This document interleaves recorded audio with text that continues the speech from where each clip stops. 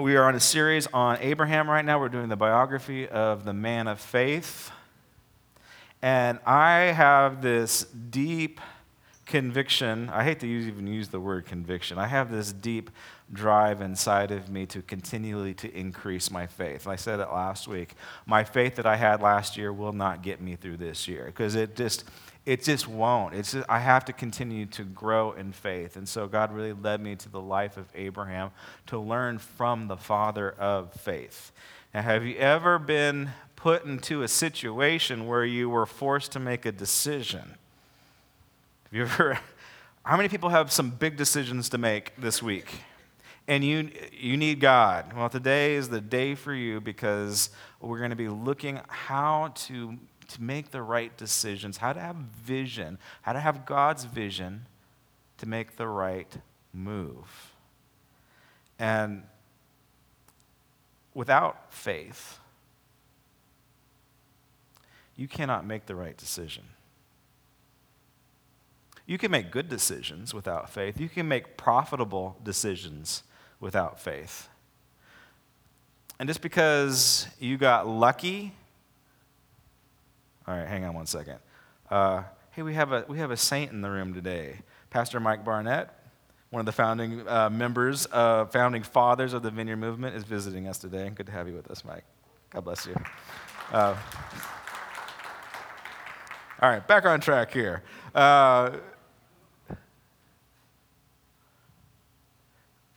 You can get lucky and pick the right stocks, but it doesn't mean that you did it in faith. You can get lucky and pick the right career move. You just thought it out logistically. You weighed your positives and your negatives, and the positives for this move outweigh your negatives, and therefore you made the move, and it worked. Wow. But you did it logically. You didn't do it through faith. And in the Bible, there is this concept that the people of God, that the children of God must get. We must understand the difference. Not only the practical difference, but the powerful difference of walking in faith versus walking by sight. I want you to get the vision of God in your lives. Because usually we just don't invite him into our decision-making process. All right, get your Bibles out. We're going to look at Abraham, Genesis.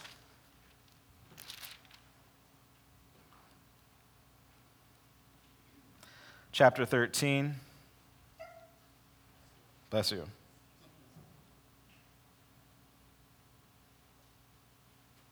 All right, chapter 13, we'll start off at verse 1. So Abram went up from Egypt. There was a drought in the land. He ended up in Egypt. He lied about his wife, and then he made lots of money.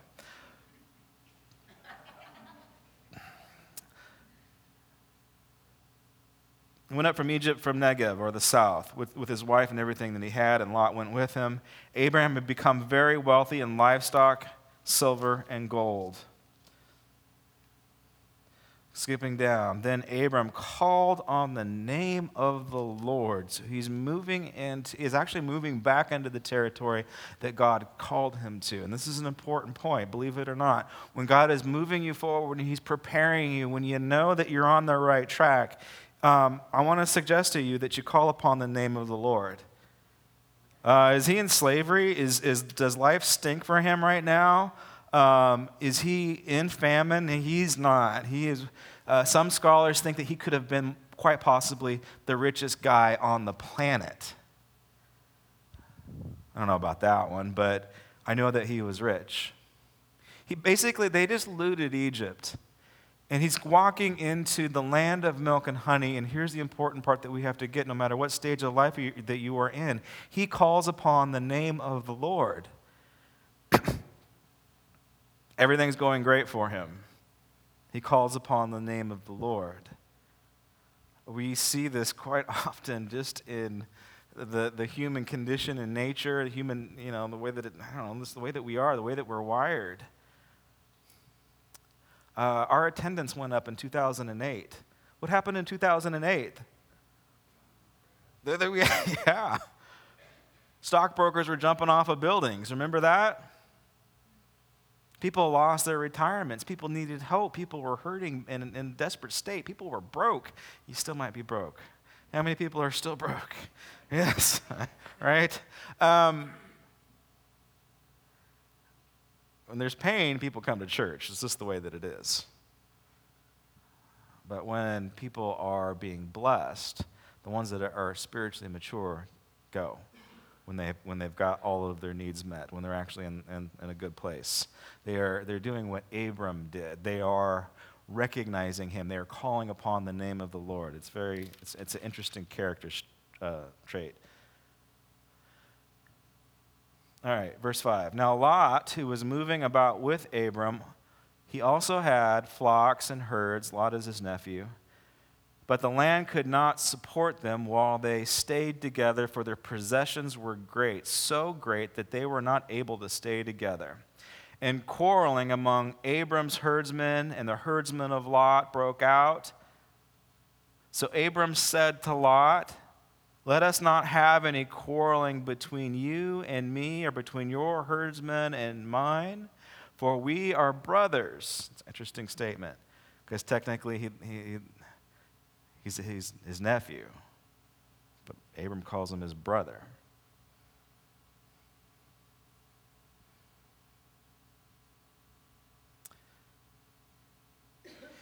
Is not the whole land before you? Let's part company. If you go to the left, I'll go to the right. If you go to the right, I'll go to the left. Lot looked up, and he saw that the whole plain of the Jordan was well watered, like the garden of the Lord, like the land of Egypt. Egypt actually is green, right where the river's at. So Lot chose for himself the whole plain of the Jordan, and he set out towards the east. The two men parted company. Abram lived in the land of Canaan, while Lot lived among the cities of the plains, and he pitched his tent near Sodom. Does anybody have King James? Any old school King James folks here? Dang it. King James is actually better on this one. What does New King James say? 12.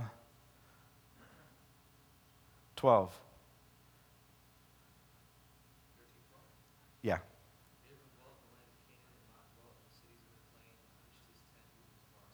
Okay, even as far.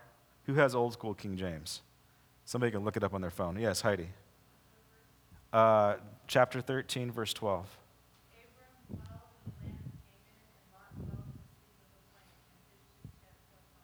Toward. All right. It's a nuance. It's it's like really no big deal. It's like, what's the big deal, Pastor Josh? Yeah, here's the big deal. Abram says, all right, let's not fight. Lot, you get to pick. You want to go left or to the right? And what does he choose? He chooses Jordan, the plains of Jordan. There's big cities, and the grass is greener.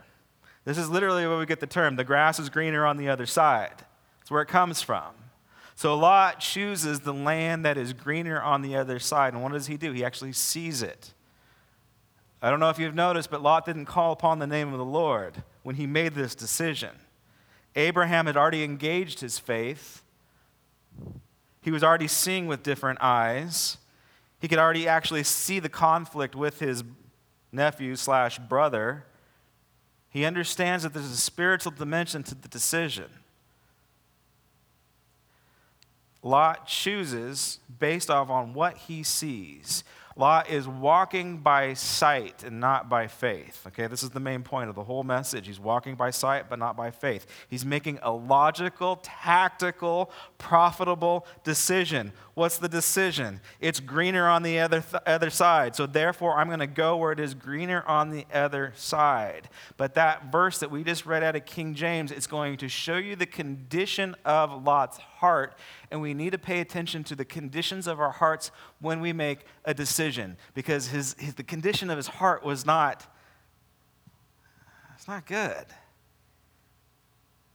He chooses to pitch his tent near Sodom and Gomorrah. Now, we probably, by just cultural reference, we know what Sodom and Gomorrah represents. If you've been in church long enough, you know what Sodom and Gomorrah represents. They were sinful cities. They were wicked cities. The way that Genesis says that there was an outcry to the Lord because of their wickedness, because of their sinfulness. And Lot chooses to set up near that. But the King James, again, it defines it better. It defines it actually a little more accurate, because you can be near a sinful situation, but it doesn't necessarily mean that it has control or dominance over you. Okay? How many people live next to people that like to party all the time? Right? In my neighborhood, there's a quinceañera every weekend. And my gosh, they party like there's no tomorrow. My neighborhood likes to party, and they push it all the way until the curfew, until they send the cops out. I love my community. They're a lot of fun. Every once in a while, I get invited to these parties, and guess what? I go. I do. If I get invited to a cool cultural party, you better believe I'm going to be there.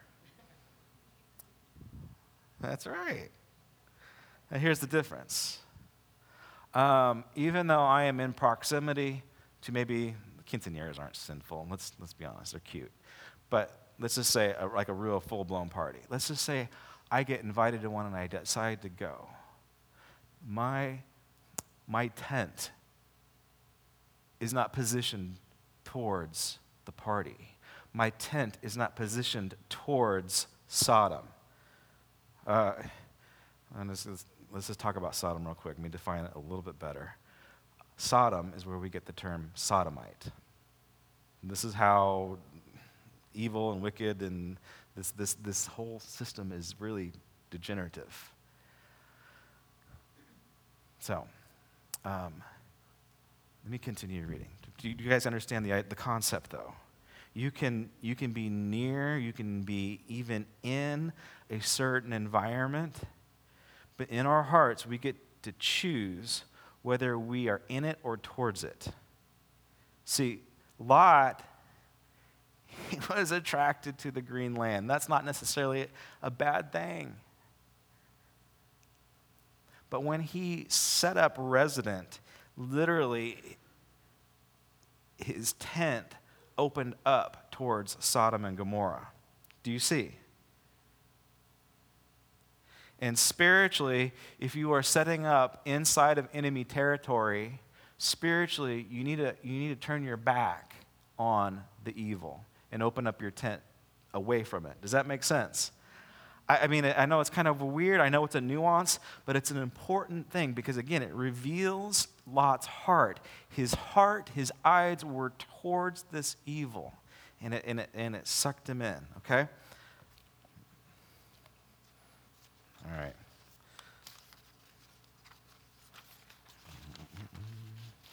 All right, so Lot separates from Abram. Okay.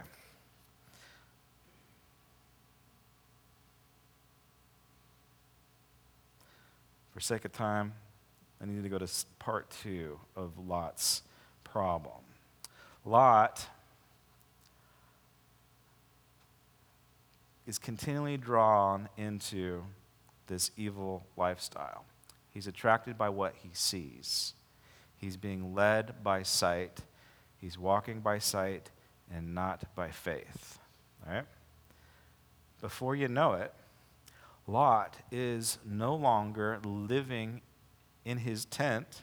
He's actually moved inside of the city. And the way that it describes it is that they found Lot sitting in the gate. And that might seem kind of weird, like it doesn't make sense to us.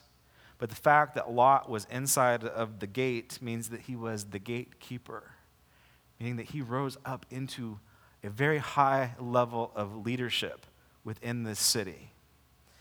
And the story continues to go. I'll paraphrase it for you. The story continues to go that there were 4 mighty kings that raised up against the 5 kings of Jordan, 2 of which were Sodom and Gomorrah. And these 4 kings, they overthrow the 5 kings. And guess what? Lot gets captured and taken into slavery, and Abram saves him.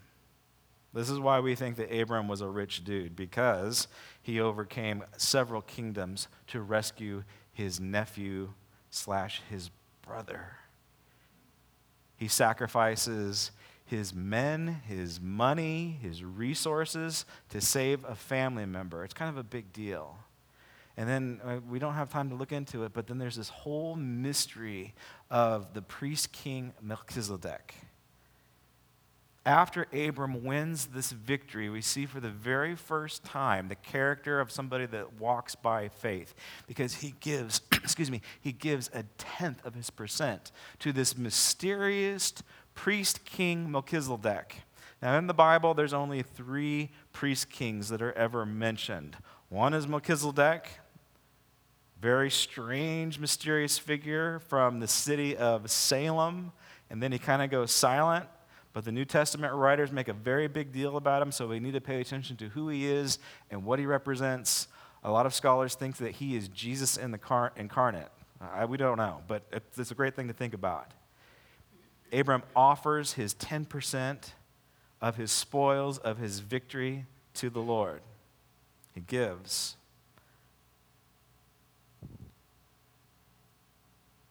Melchizedek is a priest king.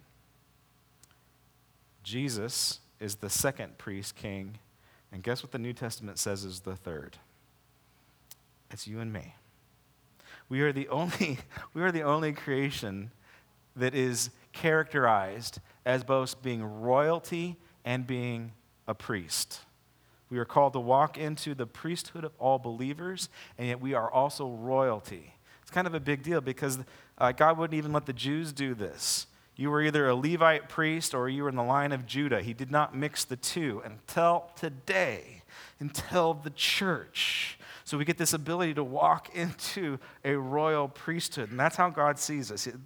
There's a lot of crazy things that are going on in the world today, but as far as how God views you, how he values you, he sees you as a priest and as a king, as a queen, and as a prophetess, if you will. It's really fascinating, interesting stuff. Okay, so we know that Lot gets saved, but again, we see his progression from seeing green stuff and being attracted to green stuff. Anybody will admit you're attracted to green stuff? All right, that's what happens. He orients his eyes towards the sinful city. The first thing that he sees when he opens up his tent is this sinful city instead of the eyes of the Lord. And then before you know it, he is actually running this show. He is inside the city. All right? Now here's the fun part. 2 angels arrived at Sodom. This is Genesis chapter 19. 2 angels arrived at Sodom in the evening, and Lot was sitting in the gateway of the city. When he saw them, he got up to meet them, and he bowed down with his face to the ground. "My lords," he said, "please turn aside to your servant's house. You can wash your feet and spend the night, and then go on your way early in the morning." "No," they answered, "we will spend the night in the square." But he insisted so strongly that they did not go with him and the entire house. He prepared a meal for them, baking bread without yeast. That's an interesting note, by the way. Before they had gone to bed, all the men from every part of the city of Sodom, both young and old, surrounded the house. They called to Lot, "Where are the men you came up with tonight? Bring them out to us so that we may rape them." Lot went out.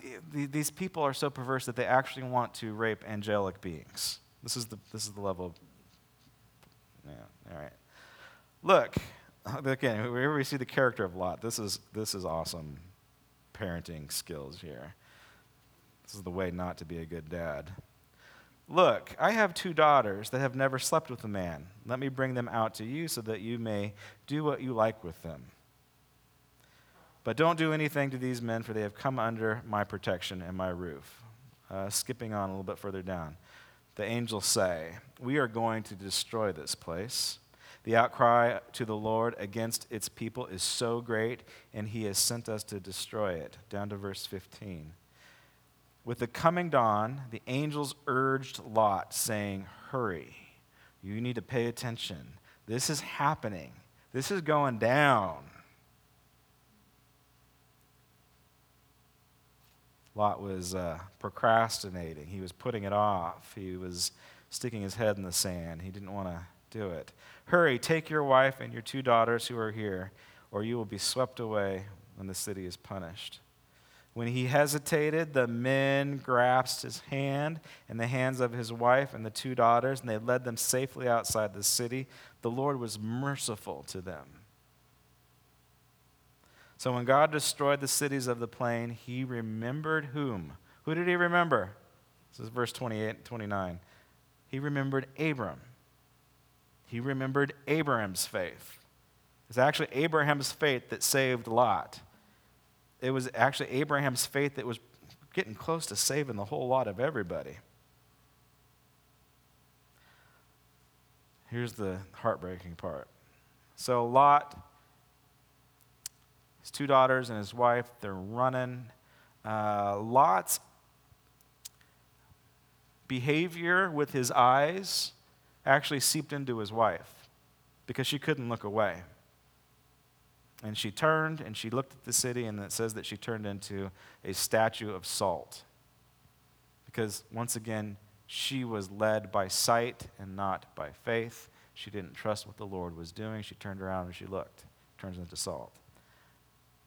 His 2 daughters, because of Lot's decision to gaze towards prosperity instead of trusting in the Lord, because of Lot's decision to orient his tent so that he could see the evil city when he woke up, because of Lot's decision to move into the gate where he can continue to make more money and be in control and have power, because of Lot's decision to give his kids away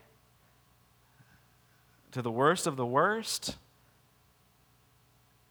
He loses his wife because of what she sees, but you even see it seep into his daughters. This is what they do. This is verse 36. So both of Lot's daughters, a little bit further up. I'll paraphrase. Lot's daughters say, "Oh my gosh, we need heirs. Our husbands decided to stay. They got smoked." And Lot's daughters decide to sleep with their father, and they produce 2 children. So both of Lot's daughters became pregnant by their father. The older daughter had a son, and she named him Moab, after the father of the Moabites today. The younger daughter also had a son, and she named him Ben-Amim, the father of the Ammonites today. So, because of his lack of character, him walking in sight and not of faith, it actually affected the decision that his children's made. And as a result, a spiritual heritage. The Moabites turn into one of the most evil people the planet has ever seen. So because they were oriented and positioned in Sodom and Gomorrah, that spirit did not die when God smoked the cities. It actually got passed on to Lot's daughters. The Moabites were so evil, in fact. Of course, their whole religious cult structure was based around sex, but it was also based around death, and it was, I can't even get into it. It's some of the grossest stuff that you could possibly imagine.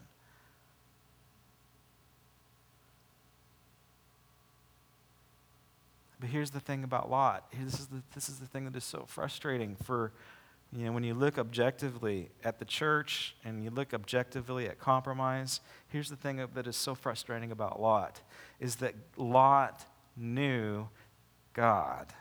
He knew and he recognized God. When the angel showed up, he knew exactly who they were. I wish we had the backstory on this. But Lot will be the type of person that would say, "God, I know you." But what did Jesus say to those that were serving God? He said, "Yeah, you knew me, but I did not know you."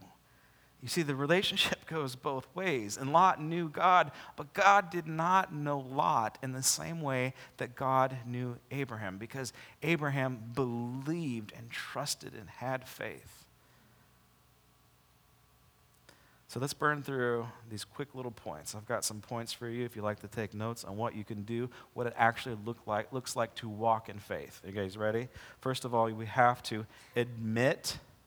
You have to admit that you cannot do it. You can't do it within your own abilities. You might be the most skilled stockbroker in the world, but you cannot do it. Any decision that you make outside of faith is the wrong decision. Does that make sense? I'm going to say it again. Any decision you make outside of the framework of faith is the wrong decision. You might even get rich by making a decision outside of faith. Ask Lot, was it the right decision? Isn't this crazy? Do you see how practical this is for us? Any decision. I want to invite you to begin to walk in faith. No matter what decision you make it within the context of faith. Admit that we don't have the answers. That's what I believe it or not, my favorite part of church is worship. You would think maybe my favorite part of church would be me able to get up here and talk all the time. That's not. My favorite part of church is worship because I have the opportunity to stand before God and say, I cannot do this on my own, within my own power. I definitely cannot preach the gospel without God's power. I've done it. It's flat. It doesn't work. You guys fade out and don't pay attention. But I mean, inside of faith, inside of power, with me being able to say with all humility, God, I can't do this on my own. I admit that I am weak, but you are strong. Do you see it? Okay, that's step one. I think there's a million different steps, but that's definitely one. You got to admit, okay, you need to pray for help. You need to pray that God, I need you. Okay, it's not just admitting that you're weak, but you also need to ask God for help. You need to recognize that you are in Him, that everything that you have, every power that you have is from Him. You are in Him. You need to pray for help. Call upon the Lord in your time of need. Psalms 50:15. Trust. Number 3, trust a specific promise. Has God given you a promise? Do you have something God is speaking, like He told you something? What did God say about you? And what are you saying about yourself? Or what are you saying about yourself? Does it match up to what God says about you? What are the promises that God has given you? What are the prophetic words that people have spoken over your life? Have you decided to walk away from those words? Because the easier decision is to walk by faith where you get the stuff. The harder decision is to walk by faith where you might not get the initial return. What promises? 2 Chronicles 20:20 says, believe in the Lord your God and you will be established. Isn't that cool? If you believe, you will be established. If you believe His prophets, you will succeed. If you believe God's prophets, you will succeed. Okay, this is probably one of the hardest points to get. Number 4 is you need to act. You actually need to do what Abram did. You need to step out. You need to walk in faith. You need to put some action behind what you're doing. Again, there's nothing that we can't do within our own power. We need to have the power of God working through us. But there's somewhere in between, there is, even the Bible says the act of our will is actually reliant on God's power. So it is there's a mystery in there. When I figure it out, I'll tell you. But what we do know is that we are called to step out of the boat, to step out in faith, to do something that we wouldn't normally do, to stretch our faith muscle. This is interesting where this is Philippians 2. It says, work out your own salvation with fear and trembling. Okay, it's not okay, think about that. Wait a minute, I'm supposed to work out my own faith with fear and trembling? I thought God saved me. Why do I have to save myself? Let's continue to read. It is God who works in you, both to will and to work for His good pleasure. Those two sentences right there, if you paid attention, they actually contradict each other. You have to work out your faith with fear and trembling. Okay? For it is God who works in you, both to will and to work for his good pleasure. This is something you need to meditate on. You really do. Like these words right here, you need to meditate on these. All right, God, what is it? You know what I think it means? I think that we need to say, okay, I'm going to act on my faith. For me to work out my salvation in fear and trembling means that I actually take my head out of the sand and I pay attention to what God is doing in my life. It is an active movement on my behalf. It's exercising my free will. All right, here's the fun one, which usually no one does. Number 5 is that we need to thank God for his provisions. Psalms 106, oh, give thanks to the Lord, for he is good, for his steadfast love endures forever. Again, this is one of the secrets that Abraham immediately tapped into as he began to walk in faith. Whenever he was successful, who did he give glory to? Himself? He gave it to God. Abram is notorious for building altars like in random places. Forgive the pun. Whenever Abram built an altar to give thanks to the Lord, it actually altered his life. And we see his character begin to develop a little bit more. You like the pun? Yes, somebody likes the pun. Thank you. And in making these decisions in faith, walking in faith and not by sight, I think this is the most important. How do you know that you've made a right decision? How do you know the decision is a faith decision versus a sight decision? A couple things. One, there's a difference between functioning out of fear and functioning out of faith.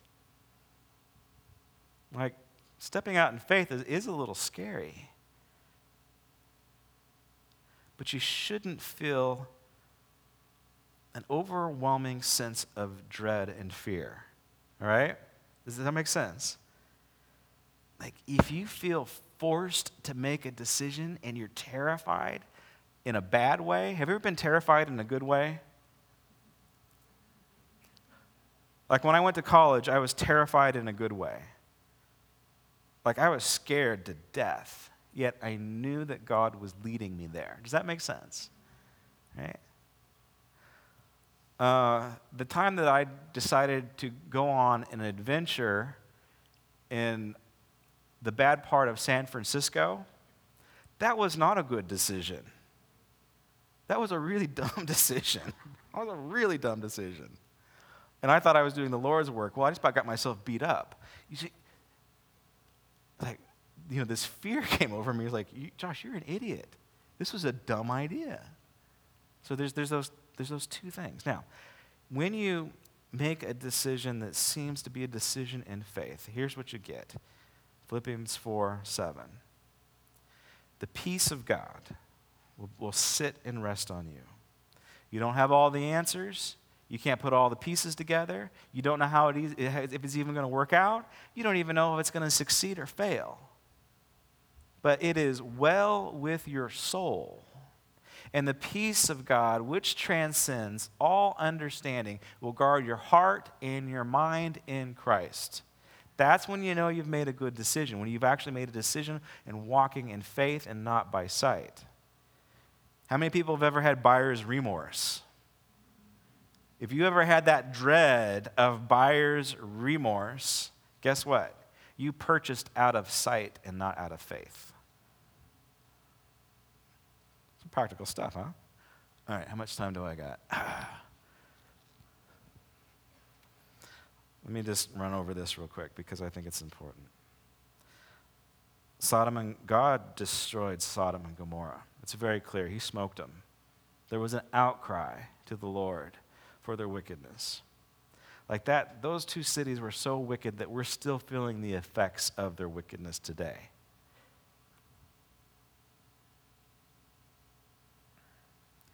This part it seems like it's out of place, but as far as I'm concerned, today it's not. Get your Bibles, turn to Luke.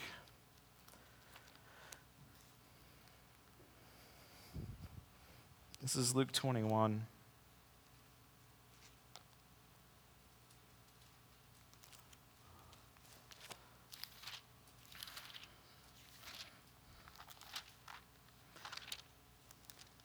So the question okay, this is sermon number 2. Hopefully you got all your points figured out. This is sermon number 2.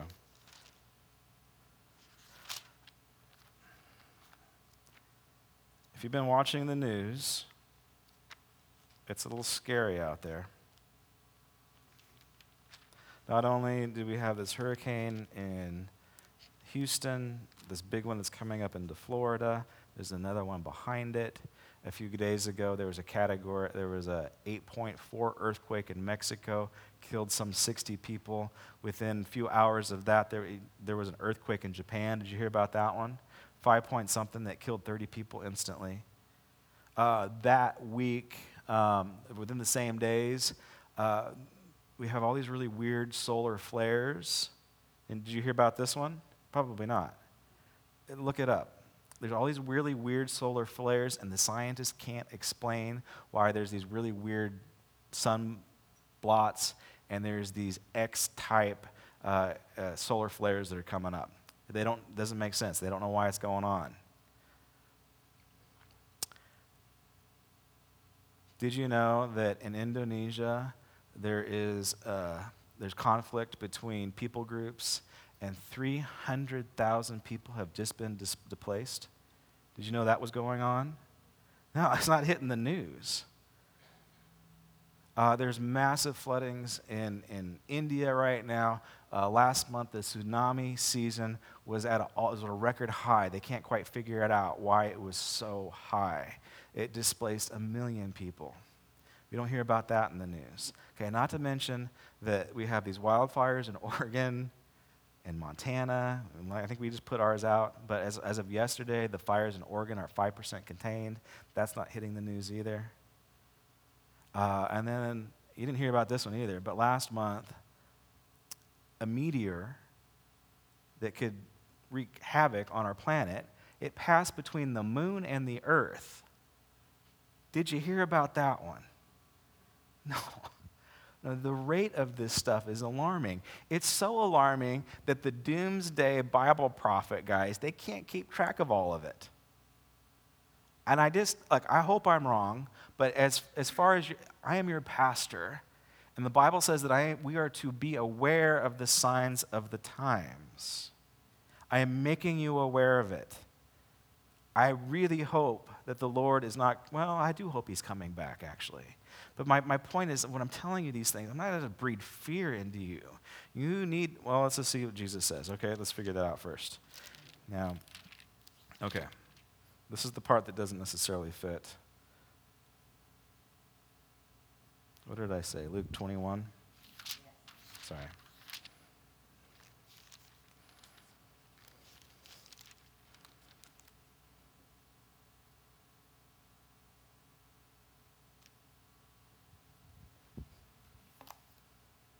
That's not right.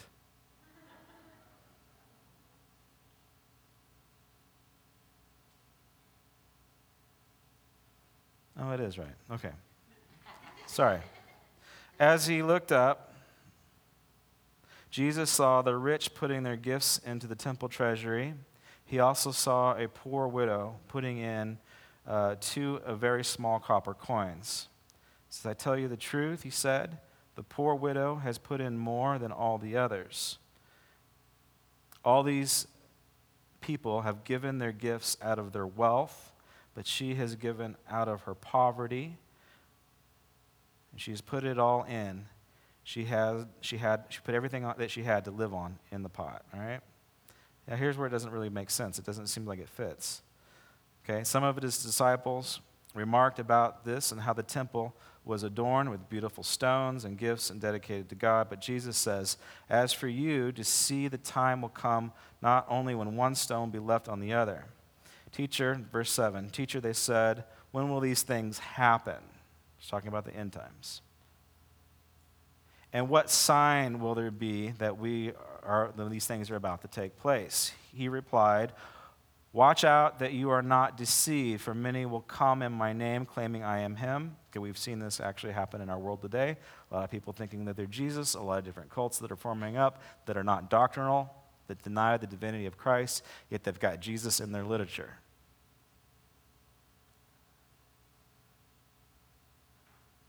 time is near. Do not follow them. When you hear of wars and revolutions, do not be frightened. We are hearing rumors of wars and wars. We're in a nuclear arm wrestle with Korea right now. What does Jesus tell us to do? Like, as I rattled all those horrible things off, and maybe that scared the pants off you, but what Jesus is saying, he's saying, don't be frightened.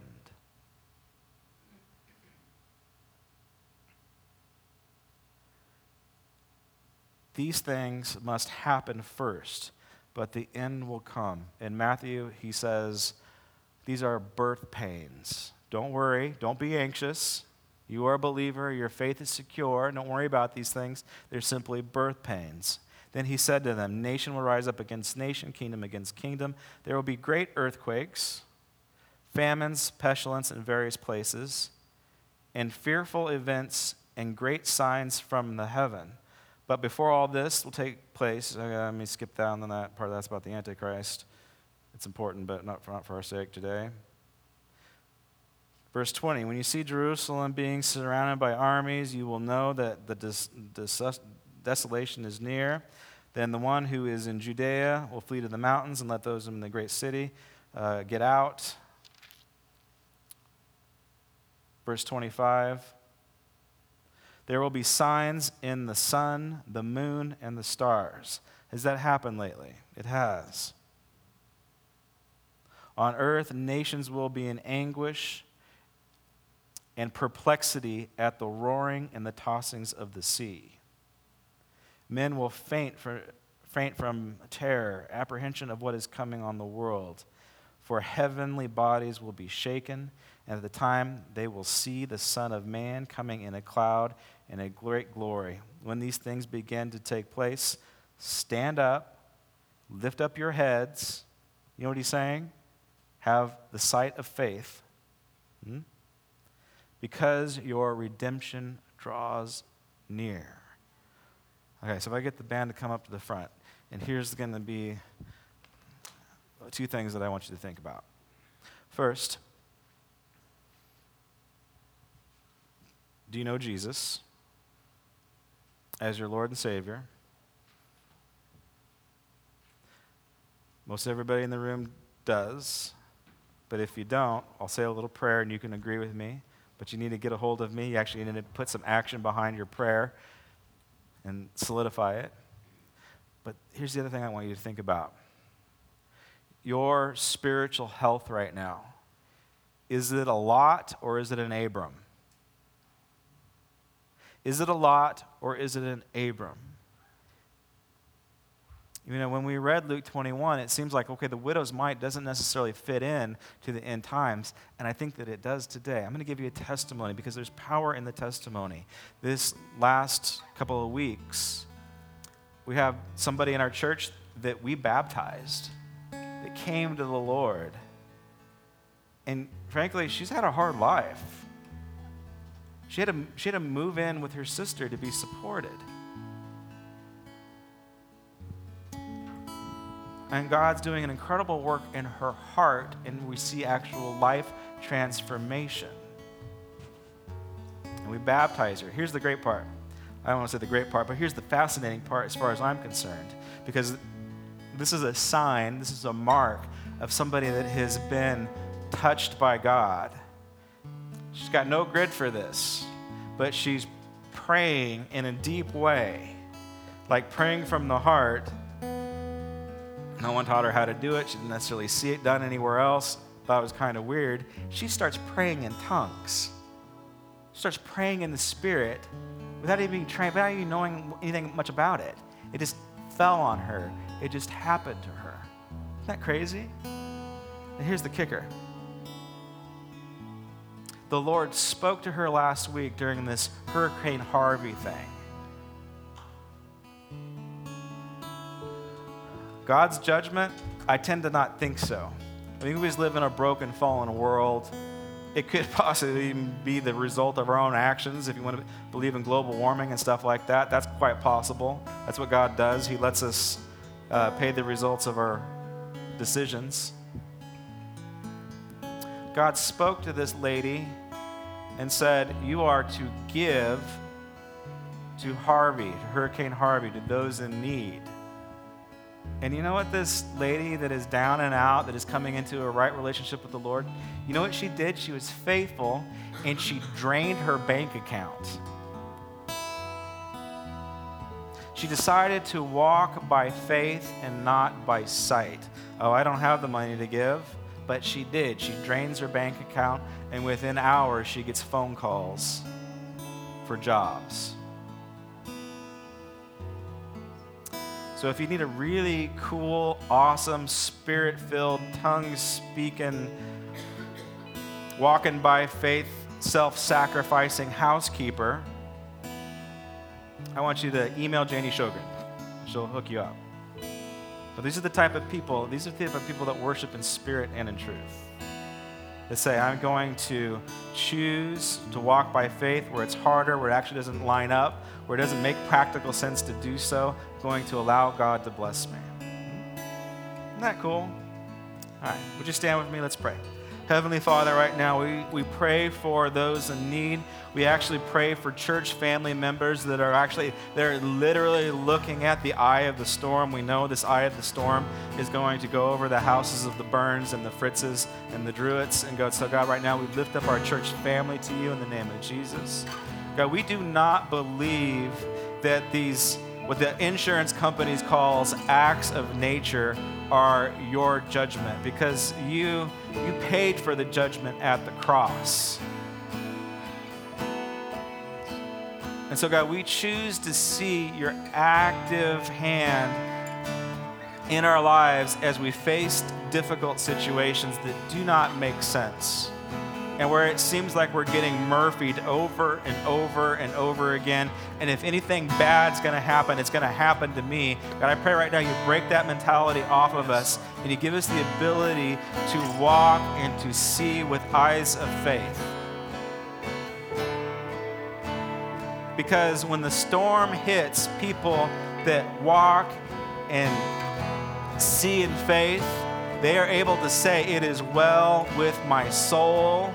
Even though I am slain, I will worship God. What may come, I have a peace that transcends understanding. There is nothing in this world that will rob my joy. Nor death, nor life, nor demonic principality, not even the angels of the Lord can keep us from God's love today. That is the best assurance of faith that you could possibly get. So if you don't know Jesus, pray this prayer with me. Jesus, come into my heart. I admit that I cannot do it. I put my trust in you. I thank you for all the provisions that you provided, even the ones that I don't even realize. You died for the forgiveness of my sins. And if you prayed that prayer in your heart, you're part of the family. Now, if you know the Lord, but the Lord does not know you, if you're in that Lot category, pray this prayer with me. Heavenly Father, right now, I repent for walking by sight and not by faith. We're chasing the green dollar instead of chasing the green garden.